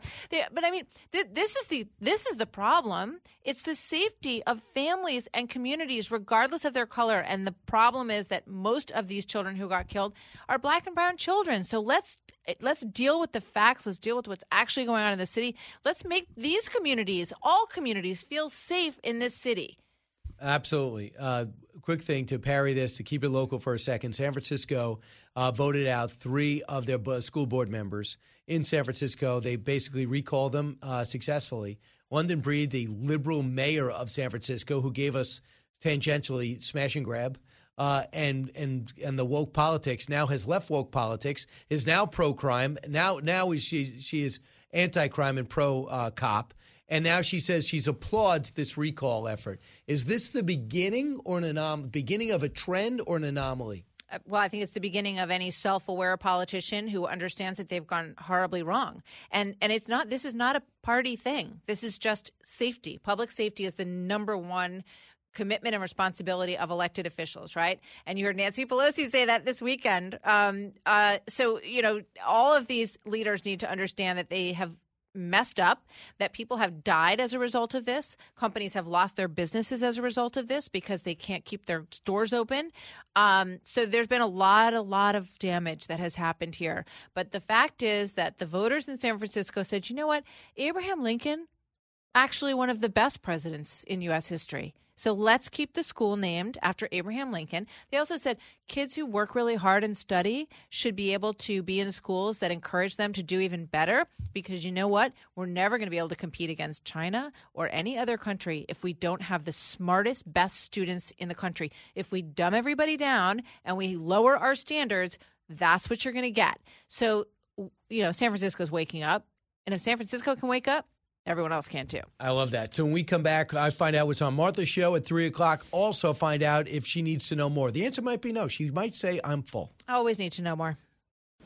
This weekend, check out Brian's new show on Fox News Channel. Yeah, Brian Kilmeade. He's got a new show on Saturdays because apparently he's cheaper than infomercials for nonstick pans. That is not true. Chill out, Gutfeld. That really hurts. One Nation with Brian Kilmeade. Saturdays at 8 p.m. Eastern on Fox News Channel. More of Brian coming up.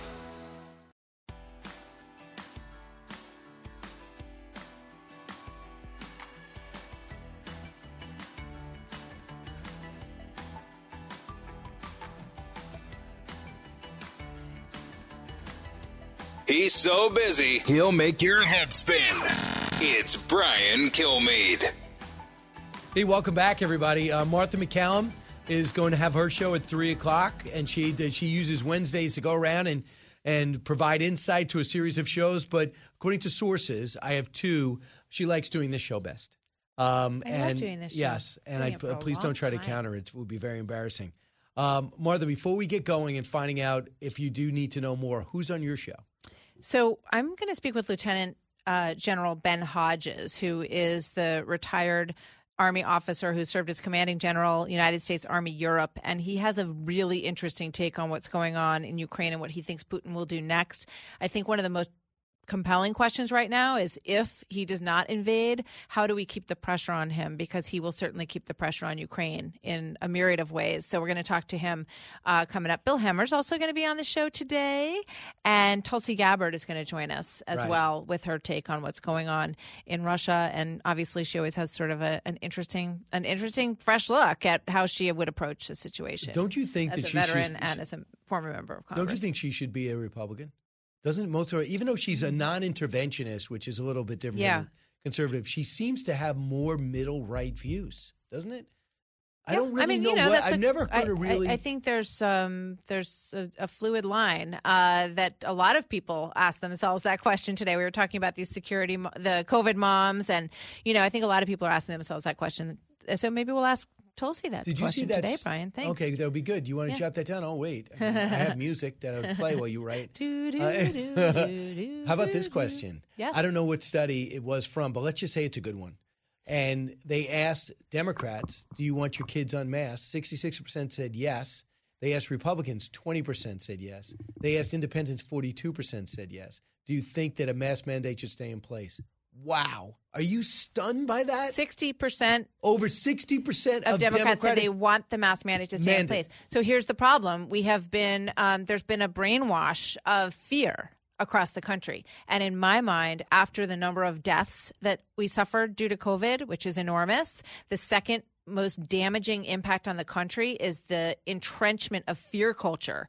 And we can't be a culture of fear. We have to be a culture of courage and bravery and persistence. And that's what makes America great. So that's the problem. And I don't know how long it's going to take to unentrench this culture of fear. Well, I saw a 16-year-old girl the other day walking to school. I was out for a run, and she was on her way to high school, and she was by herself on the sidewalk walking towards school. And not only was she wearing a mask, but she was clamping it down on her nose as she was walking to make sure that it was secure, and then pulling it more under her chin. And I'm thinking to myself, this poor girl. What is going on in her never head? take it off. Now, I understand wearing a medical mask that actually works in certain situations. If you're a person who's vulnerable to disease, it makes perfect sense. This 16-year-old was outside. There wasn't anyone within 20 feet of her, and she's tightening the mask on her nose and pulling it under her chin. And I'm thinking to myself, what is going on at home? What's going on? This is scary. Let's find out if you need to know more. More to know. Well, President Biden says he put a dead dog on a Republican woman's doorstep while serving as a Delaware County official. And for some reason, he's proud of it and wanted to tell the story. Let's learn, kids. Cut 47. I got a call one night. A woman said to me, obviously not of the same persuasion as I was politically, called me and said, there's a dead dog on my lawn. And I said, yes, ma'am. I said, have you called the county? He said, yes, they're not here. And I said, well, I'll get him in the morning. She said, I want it removed now. I pay your salary. So I went over.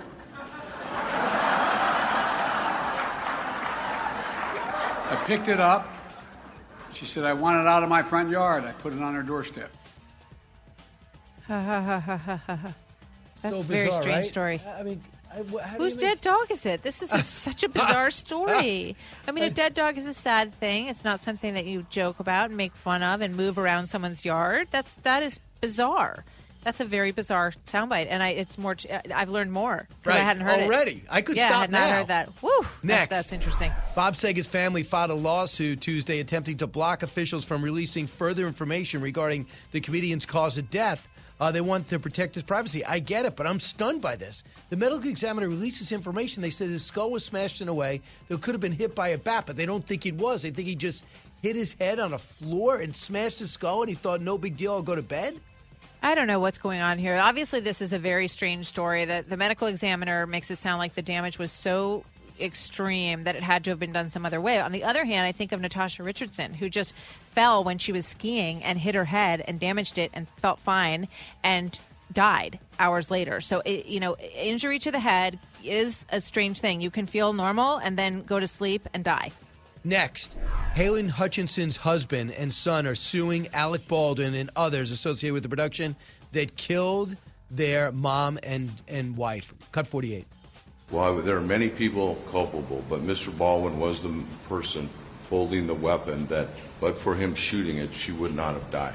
So clearly, he has significant portion of liability, but there are others, and that's what this case is going to be about, assessing fair apportionment to whoever's responsible for this senseless tragedy occurring. I can't blame him, just a lose-lose all around, right? Absolutely. And what is going on with this investigation?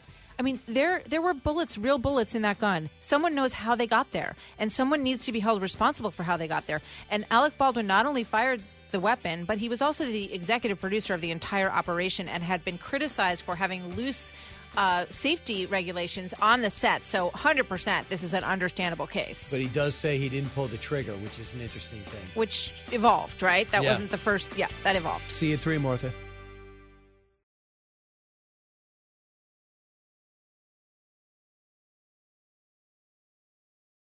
From the Fox News Podcasts Network. I'm Janice Dean, Fox News senior meteorologist. Be sure to subscribe to the Janice Dean podcast at foxnewspodcast.com or wherever you listen to your podcasts. And don't forget to spread the sunshine.